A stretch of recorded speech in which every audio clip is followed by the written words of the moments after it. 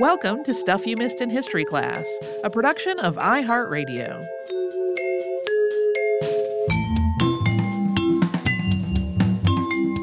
Hello and welcome to the podcast. I'm Holly Fry. And I'm Tracy V. Wilson. Oh, Tracy, we're finally getting to the topic that's been on my list forever. Yeah.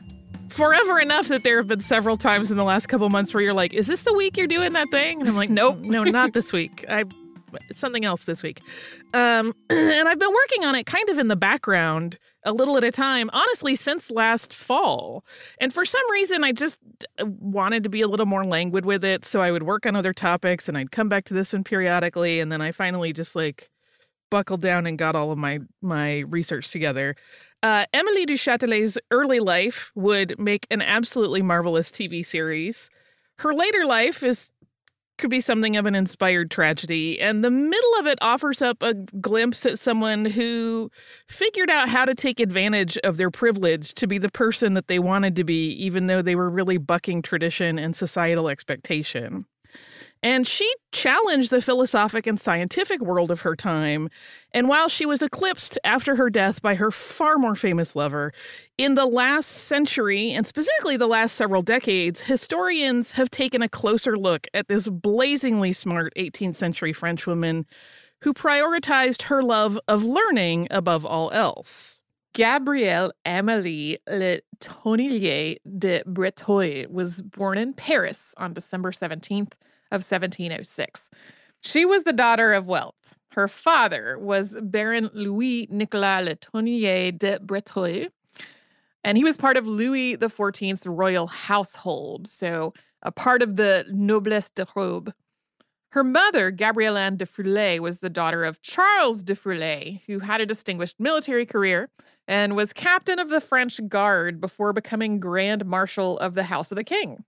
Gabrielle Anne de Froulet had been educated to the extent that most young women in the late 17th century France would have been. She spent some of her youth in a convent, and she didn't receive formal schooling outside of that setting. But her daughter, Émilie, had a very different upbringing.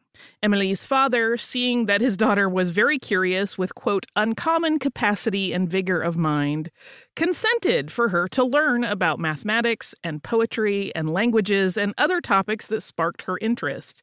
Although this is alleged to have caused some strain with Gabrielle, who did not want her daughter raised outside of the same tradition she had grown up in. Her father even had her take fencing lessons and ride horses, very outside the norm for a girl at the time. And the multiple languages that she picked up in her formative years, particularly Latin, would be very useful later in her life. When Émilie was 10, Louis Nicolas had the scientist and writer Bernard Le Bovier de Fontenelle visit their home for an evening and have this casual chat about astronomy. And this was really a way for him to offer his daughter some private instruction. And she just really soaked up everything that Fontenelle had told her about solar systems that orbited stars similar to our sun and about the Milky Way. Émilie really loved it. And visitors like Fontenelle were fairly regular, and that opened Émilie's worldview, and it made her mother more and more worried. There are actually some differing accounts as to whether Gabrielle Anne was dismayed about her daughter's proclivities towards study versus what she thought were more appropriate activities. But it seems, whether she was angry about it or not, her real concern was her daughter's future. She wanted to send Émilie to a strict convent school, but Louis Nicolas refused to let that happen. And instead, their daughter, sometimes awkward, infinitely inquisitive, stayed home almost all the time as a sort of compromise. They did have a beautiful place that overlooked the Tuileries, so it's not the worst place to have to hang out at home all the time. But she was growing up, and that meant that eventually she was either going to have to go to a convent or she had to get married, because there were not a lot of other choices for women in early 18th century France. Yeah, that sort of circles back around to just what we talked about with Olympe de Gouges about. She wrote a lot about how there were not other options for women besides getting married or going into the convent. So as she grew into her teenage years, Émilie became quite a beauty by some accounts, and that eased the family's mind a little bit. It made it more likely that she would be able to make a good marriage match. There's also a description, though, that describes her as more awkward and plain, so beauty was probably in the eye of the beholder here. She was introduced at Versailles at the age of 16 so that she could meet a potential husband. Emily, seeing that the men of the court were self-indulgent and, to her mind, ridiculous, is said to have come up with a plan that she would tell everyone in the court exactly who she was. Her thinking here was that she would either attract a man who understood that she was unique and needed some space, or she would scare away all of these shallow men who had simply seen her as another pretty young woman to woo up until that point. Yeah, she didn't want to deal with their frivolity, so her plan was to challenge one of the royal guards at Versailles to a sword fight. To be clear, this is not like a challenge to a duel that's intended to end in someone's death. It was a physical challenge to see who would win the day. And of course, something this unusual brought everyone at court out to watch. So she did meet her plan of telling everyone exactly who she was all in one go. And Emily did really, really well, actually. The match ended in a draw, which was quite an accomplishment considering her opponent was trained in combat. You'll recall she had some fencing lessons when she was younger. Her mother was, of course, horrified when she found out about this entire thing, writing, quote, "We may be forced to send her to a convent after all, but no abbess would accept her." It definitely seems like the setup for a period TV show. Oh, I would watch it in a New York minute. Me too. After that whole sword fight experience, all the men who had been bothering Emily started to leave her alone, and she started a period of self-guided education. She bought what books she could with her allowance, but her father's income had dwindled, and he couldn't keep sending her more money for more books. So she leaned on her skills in math, and she taught herself to count cards, and she started gambling so she could earn more book money. And while her father seemed to be pretty proud of her level of ingenuity here, he also recognized that this kind of behavior could not go on forever. She was going to have to get married at some point. Yeah, he wrote letters where he talked about how she had just cleaned out a whole bunch of people playing cards. She was apparently very good at it, and she liked gambling pretty much for the rest of her life. And Emily realized this couldn't go on forever as well. And as she kind of made peace with this reality, she very carefully considered which gentleman of the court she would be comfortable offering her attentions to. And ultimately, her marriage match was a marquis, a military man who was in his 30s and seemed polite. In 1725, Émilie married Marquis Florent Claude du Châtelet-Laumont, thus becoming a marquise. And this was, to be clear, an arranged marriage. It wasn't like she wooed him. She was just kind of like, maybe this one. And the families worked out the business arrangements. And it was very beneficial for both families, right? Emily's new husband could take care of her financially. And while the Breteuil family was not as wealthy as it had once been, the powerful connections that du Châtelet gained through his new in-laws were pretty substantial. If you're noting that difference in the name between du Châtelet, which is how Emily is known today, and du Chastelet, that is not an accident or an error, and we're going to come back to it. This marriage really wasn't romantic, but in many ways, Florent Claude was about as good of a match as Emily could have made in the French court. He didn't inflict a whole lot of rules on his new bride. She was still able to visit her brothers and ride horses, although she could not do either of those things alone. After spending the summer in Paris, the couple moved to the town of Semur in Burgundy, where Florent Claude had been given the governorship by his father as a wedding gift.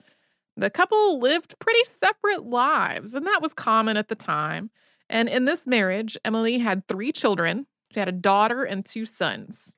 Their daughter, Gabrielle Pauline, was born 1 year into the marriage on June 30th, 1726. 17 months later, on November 20th, 1727, their son Florent Louis was born.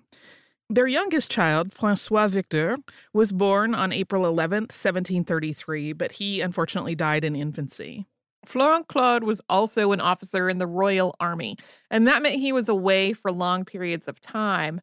Once the children were born, it seems as though Emily was perceived as having delivered on her responsibilities to the marriage contract, and she was able to live more or less as she pleased without any kind of interference from her husband. After sticking by his side and traveling with him on deployments for the first 5 years they were married, She went back to Paris, and they really didn't live together again after that point, although they did see each other from time to time. Essentially, he was her benefactor for the rest of her life. This enabled her to pursue her studies and her projects as she wished without having to worry about making a living. Sounds pretty ideal compared to what she was looking for. Sounds dreamy. In a moment, we are going to talk about Du Châtelet's transition into a new phase of her life. But before we do that, we will take a quick sponsor break.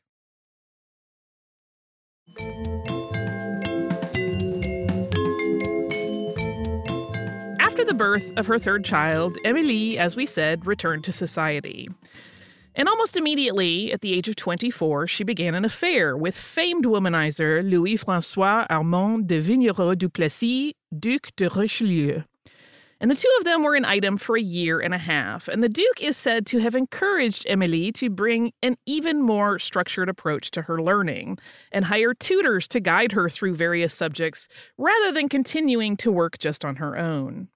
This affair ended amicably. The Duke and Émilie remained friends for the remainder of her life, and they wrote each other long letters, like 10 to 20 pages at a time.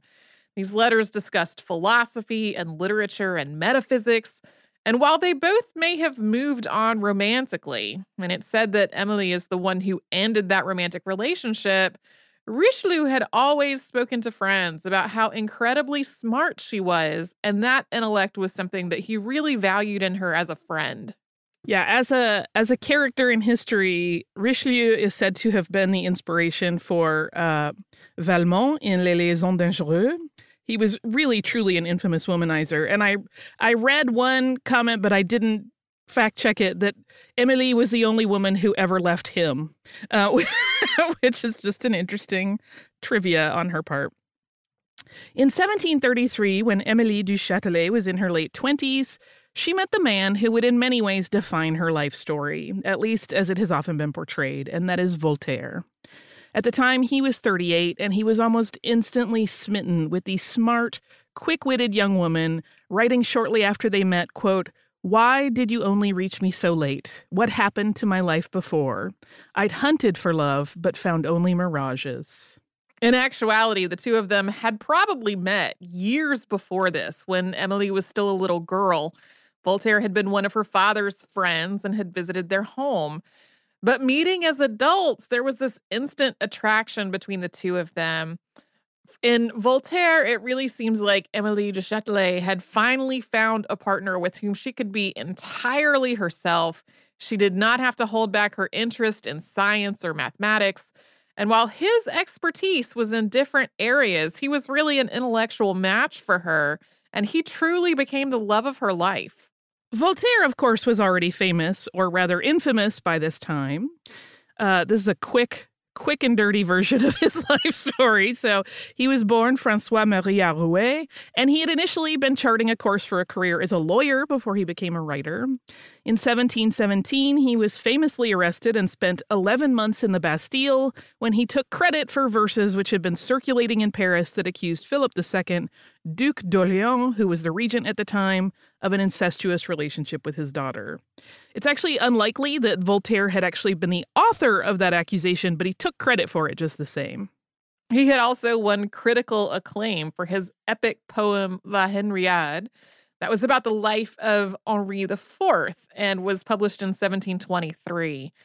His ongoing skewering of the French government and specific aristocrats had led to his temporary exile to England. After he had been permitted to return to Paris, he kept writing plays and critiques, and he became incredibly rich. And it was during this pretty heady time in his life that he met Du Châtelet.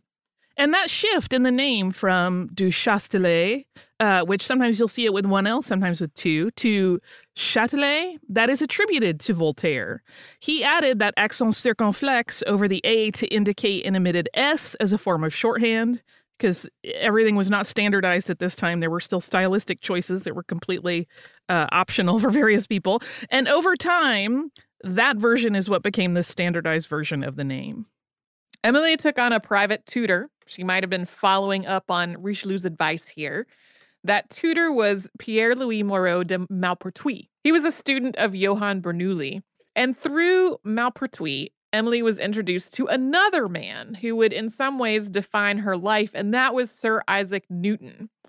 Now, where their timelines overlap a little bit, Newton was actually already dead by this point, so she wasn't introduced to the man himself, but to his work.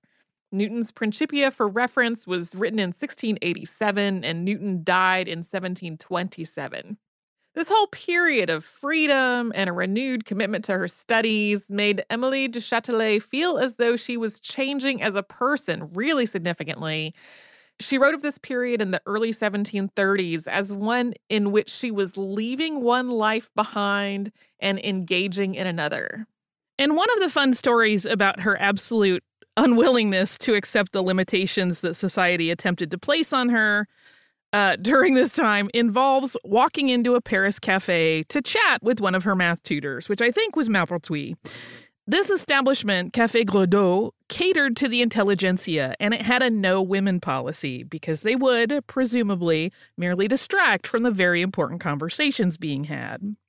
After having been escorted out of the cafe, du Châtelet came up with another of her plans. She had a suit of men's clothes made, and she wore those anytime she wanted to meet someone at the cafe. And allegedly, these people that she was meeting would always invite her to their table as though she were a gentleman. And the staff, of course, still knew she was a woman, but as long as she maintained the pretense of being a man, and the people she met played along, they would serve her and allowed her to meet with her fellow mathematicians and philosophers.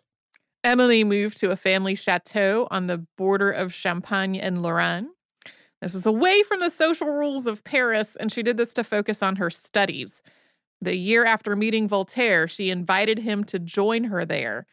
And at the time, he was in danger of being arrested for his vocal critiques of the French government. That was in his Lettres philosophiques.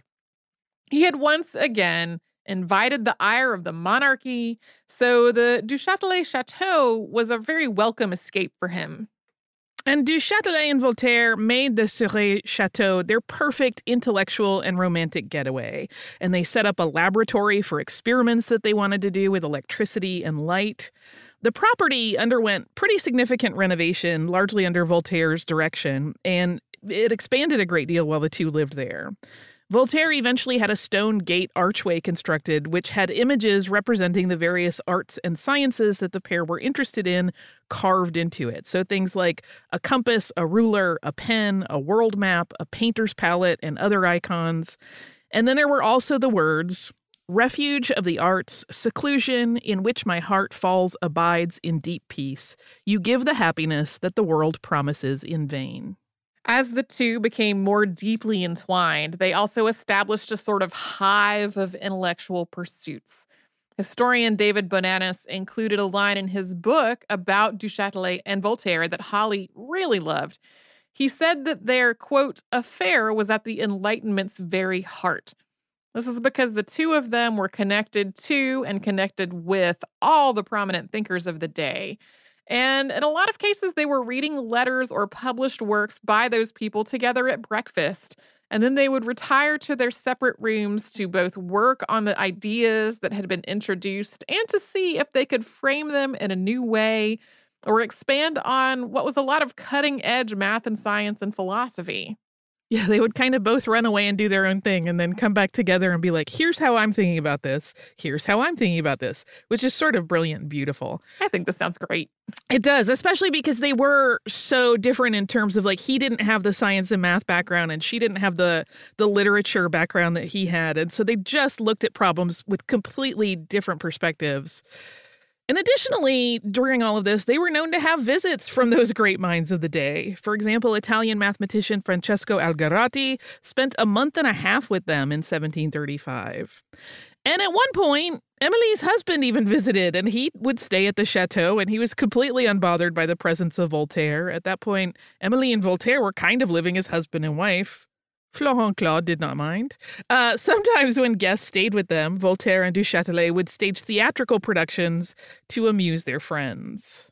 Throughout all this time, Emily continued to refine and expand her knowledge by hiring experts to teach her.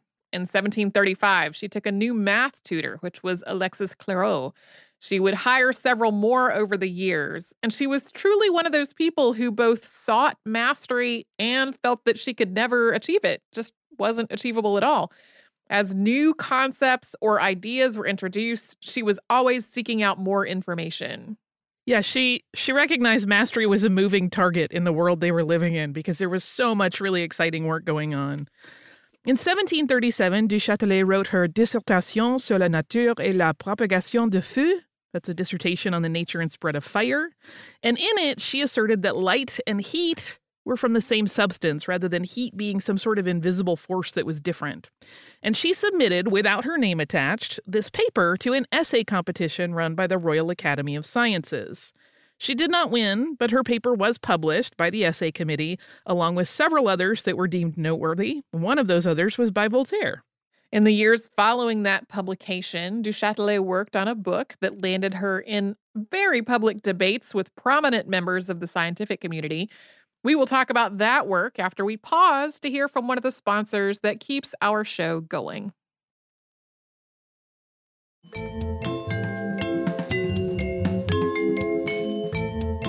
The 1740 publication of Institution de Physique, that's Institution of Physics, you'll also sometimes see it translated as Foundation of Physics, proved to be a flashpoint of sorts for du Châtelet. And in this book, she distilled the metaphysical concepts that Gottfried Wilhelm Leibniz had introduced in his work into a format that was relatively easy to understand for the layman. And then, here is what got a lot of people really upset. She combined those ideas with the work of Newton. So while most scientists and philosophers of the day were working with a mechanistic perspective, which builds on the work of René Descartes and Isaac Newton in the areas of gravity and the relationship of heavenly bodies, and is founded on the idea that there is a predictable mechanism at work in these matters, she had a different approach. So du Châtelet discussed these Newtonian concepts only after several chapters on God, space, time, and the nature of matter. She intended to take elements of previously oppositional ideas and find a way to make them function together in a bigger concept. She felt there was a way for the observable laws of nature and a deeper understanding of what many people believed to be unknowable. That was the reasoning of a higher power to intersect.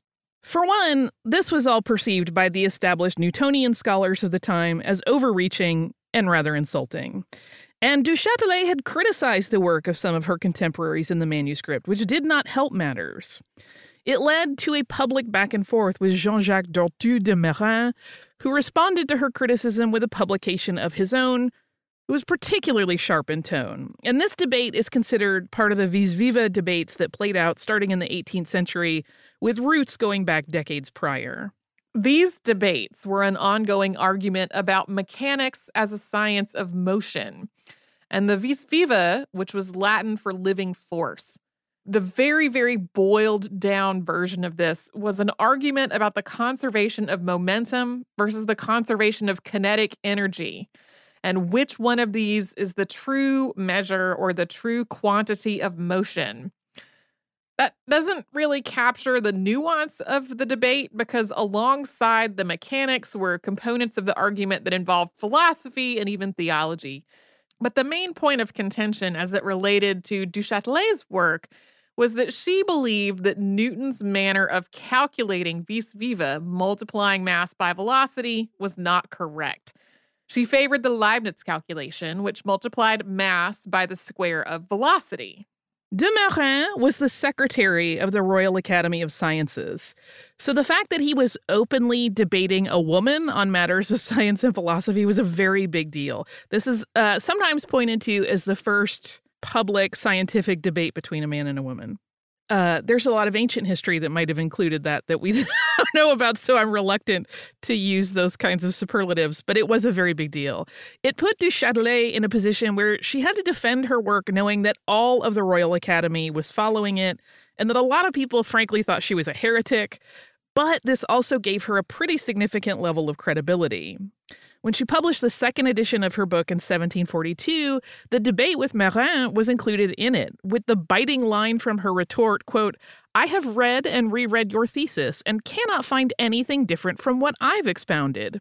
Maybe we should define clearly what reading means." I love this too. It's like hissing with a pen. It's so good. Then German mathematician Johann Samuel Koenig, who had tutored Emily beginning in 1739, she was in Brussels on business at that time, he accused her of plagiarizing his work when she was writing Institution de Physique. There is evidence that early drafts of her work contained the contested section, and she had written those before he had come to teach her. But her reputation really suffered just the same because of the accusations. Any insight that her work might have included became clouded over with this suspicion of intellectual theft. But despite all of this, any of the negatives were outweighed by the fact that Institution de Physique was very popular, and it was translated into both German and Italian and published in multiple editions because it kept selling out. Over time, the romance between Du Châtelet and Voltaire cooled, although the two of them did remain close. The work of Sir Isaac Newton would prove to be a particularly problematic topic for the two of them. Emily easily understood the mathematical principles involved in Newton's work, and Voltaire really could not.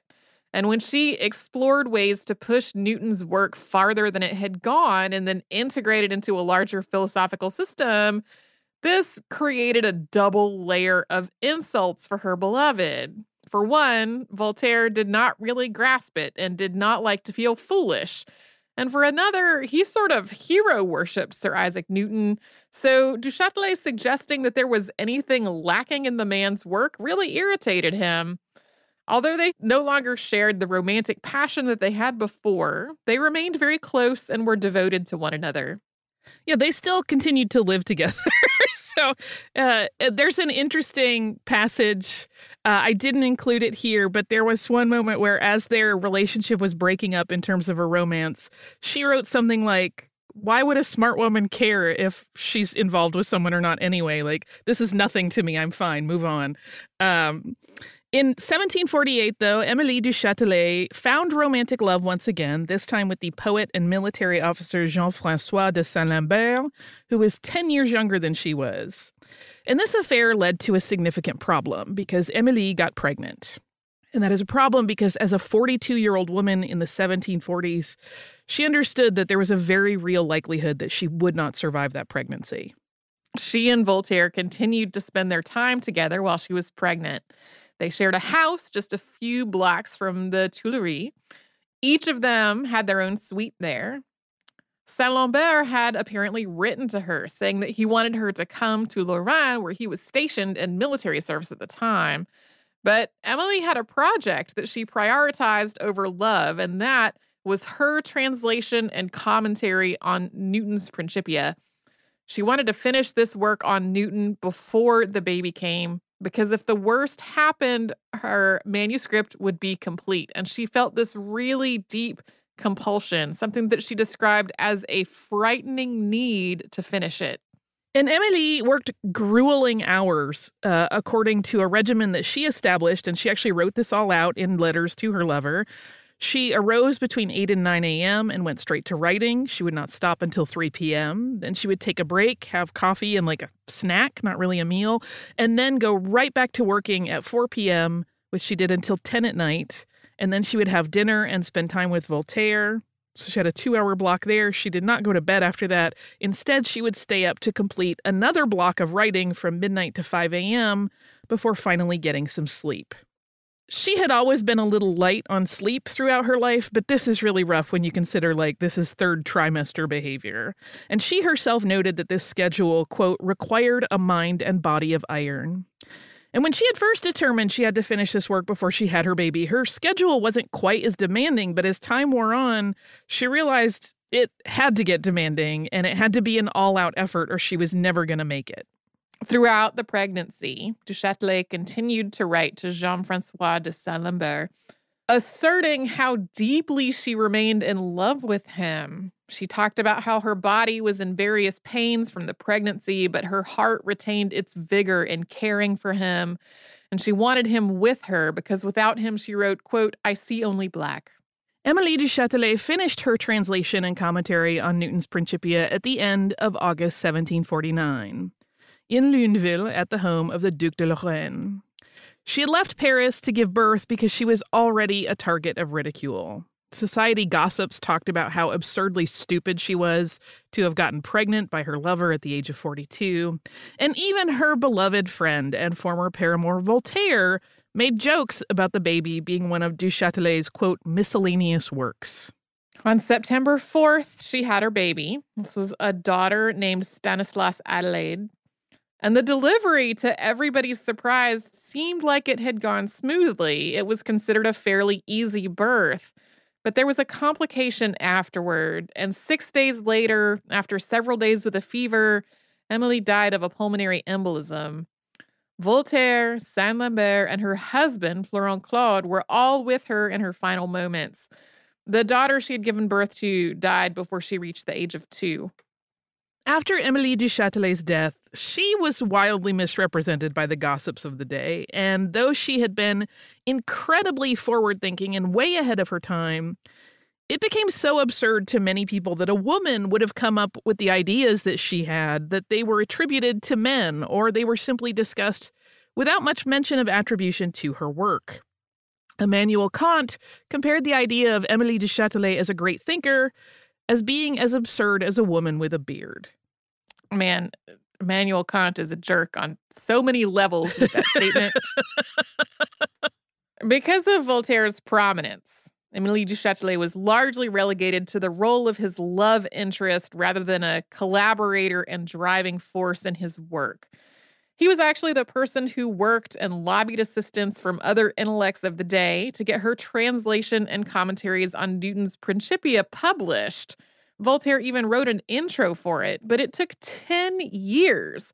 It wasn't until 1759 that her translation and the additional writing that accompanied it came into print. That translation is still used today because it is so good. And it was the only French language version of it for a very long time.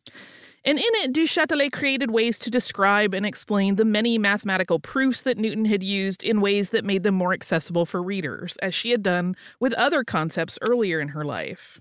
She was also able to draw more direct lines from his work to the mechanisms of energy and gravity than he had been able to do in his day. And as a consequence, she kind of opened up the way these ideas could be parsed and quantified for those who follow her.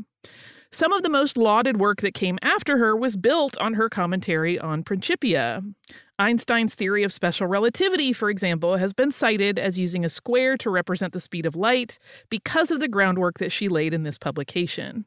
There's also been a great deal more examination as to whether Émilie du Châtelet was helping Voltaire write his Elements of Newton's Philosophy, which was actually published 2 years before her work.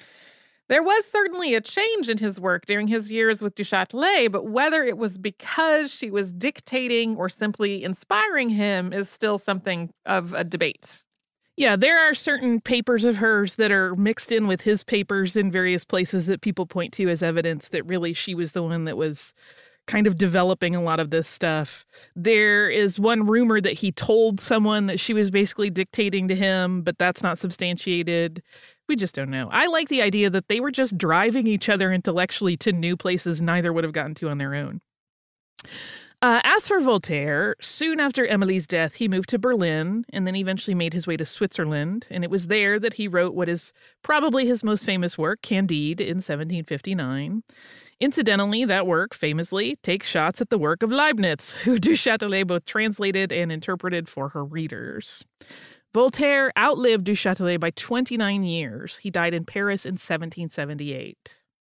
After Du Châtelet's death, the Cirey Chateau passed through a number of different hands in her family before it was sold. Today, it's privately owned, but it's also designated as a historical monument. That's a status it's had since 1981. So much of Émilie du Châtelet's life was about living outside the boundaries that had been set by society as a woman that I thought it would be good to close with a quote from her, and this appeared in the preface to the French version of Bernard Mandeville's Fable of the Bees, which she translated. And she wrote, quote, "I confess that if I were king, I would get women to participate in all the privileges of humanity, especially those of the mind. It's as though women were born only to flirt, so they are given nothing but that activity to exercise their minds. The new education I propose would do all of humanity a great deal of good. Women would be better off for it, and men would gain a new source of competition. I love her so much. I do too. I love all of the just stories when she was young, and she's like, I'll figure out a way around this problem. I love I'm going to have a sword fight. That's how we're going to get out of this jam. For listener mail, I have an email from our listener, Greg, because he wrote in to kind of help me with my question that I asked in that episode about color deficiency and how certain things work for him. So he writes, Hi, Tracy and Holly. I listened with interest to your podcast on John Dalton and his descriptions of the world as he saw it. I, too, have the common male red-green deficiency, but it was very clear in hearing his descriptions that we see the world very differently. I can see both green and red, but only some shades of each are distinguishable by their color. Blue is blue, but purple is pretty much blue, too. I can only tell one from the other if they are adjacent. The purple is usually the one that is lighter in shade. Yes, odd. Yellow is yellow, except when I find out that it's actually a shade of green. To this day, I truly don't know what color beige is. I'm laughing as an aside because I'm like, you don't need to know. It's not worth it. Orange, strangely, that one seems okay. Where all this hits home is what you noted at the end of your Behind the Scenes podcast, where confusion ranging from annoyance to safety comes into play. The green and yellow LED indicators on electronic equipment are almost indistinguishable for me, so their use as indicators of done versus not done can be problematic. Worse, traffic signal lights are red, yellow, and white. During the day, that's fine. At night, however, the green light becomes hard to distinguish from nearby street lighting. If I don't see the actual light change, I might miss it. One of the most valuable apps that I found for my smartphone is one which uses the camera to descriptively and numerically describe the color that it is seeing. While it does help in my daily life, it does have its limits. To my wife's dismay, I still cannot pick out the ripe bananas from the ones that are just this side of wood. It is, however, essential in sorting out the various flavors of Skittles, Reese's Pieces, and M&Ms. Technology has its place. Keep up the good work, Greg. He writes, P.S. I'm also left-handed. While not usually thought of as safety critical, try using a skill saw at some time with your other hand. Yeah, that little button doesn't work. Ergonomics is a serious topic that we shouldn't take so lightly. I agree with that. My dad, who I mentioned in that behind the scenes, is also left-handed and was kind of forced to use his right hand because of that, because his dad was like, you won't be able to use tools or fire a rifle or do any of the things that we need on the farm if we don't make you do this. Thank you so much, Greg. It is really fascinating to hear his version of it, right? Yeah. And I'm also glad that you picked this one to read, because when I read it this morning, it reminded me of how when the pandemic started and we all started wearing masks, I bought an app on my phone called Hearing Helper, which does live transcriptions of what you're saying for people who might not be able to read your lips because you have a mask on. Right. So there are a lot of accessibility things that are being approached through apps. Yeah, apps bridge a lot of gaps that I didn't mean to be quite so rhymey there, but it is true. It's an interesting thing. I know I have seen also some people making the masks that have the clear window in them. Yeah, if you can make those that don't fog up when people talk. I was going to say, like, that's the problem, right? Then you're obscured, not by fabric, but by like a wall of film as people exhale and create a condensation blinder. It's really, really fun. Yeah, don't worry about beige. You're not missing anything. Someone who loves beige just got offended, and I hope not. But it's just one of those colors, and I'm like, why?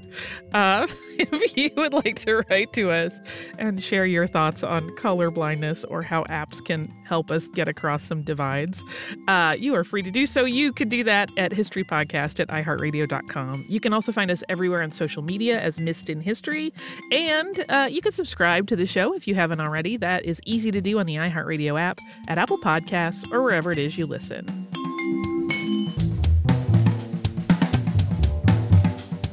Stuff You Missed in History Class is a production of iHeartRadio. For more podcasts from iHeartRadio, visit the iHeartRadio app, Apple Podcasts, or wherever you listen to your favorite shows.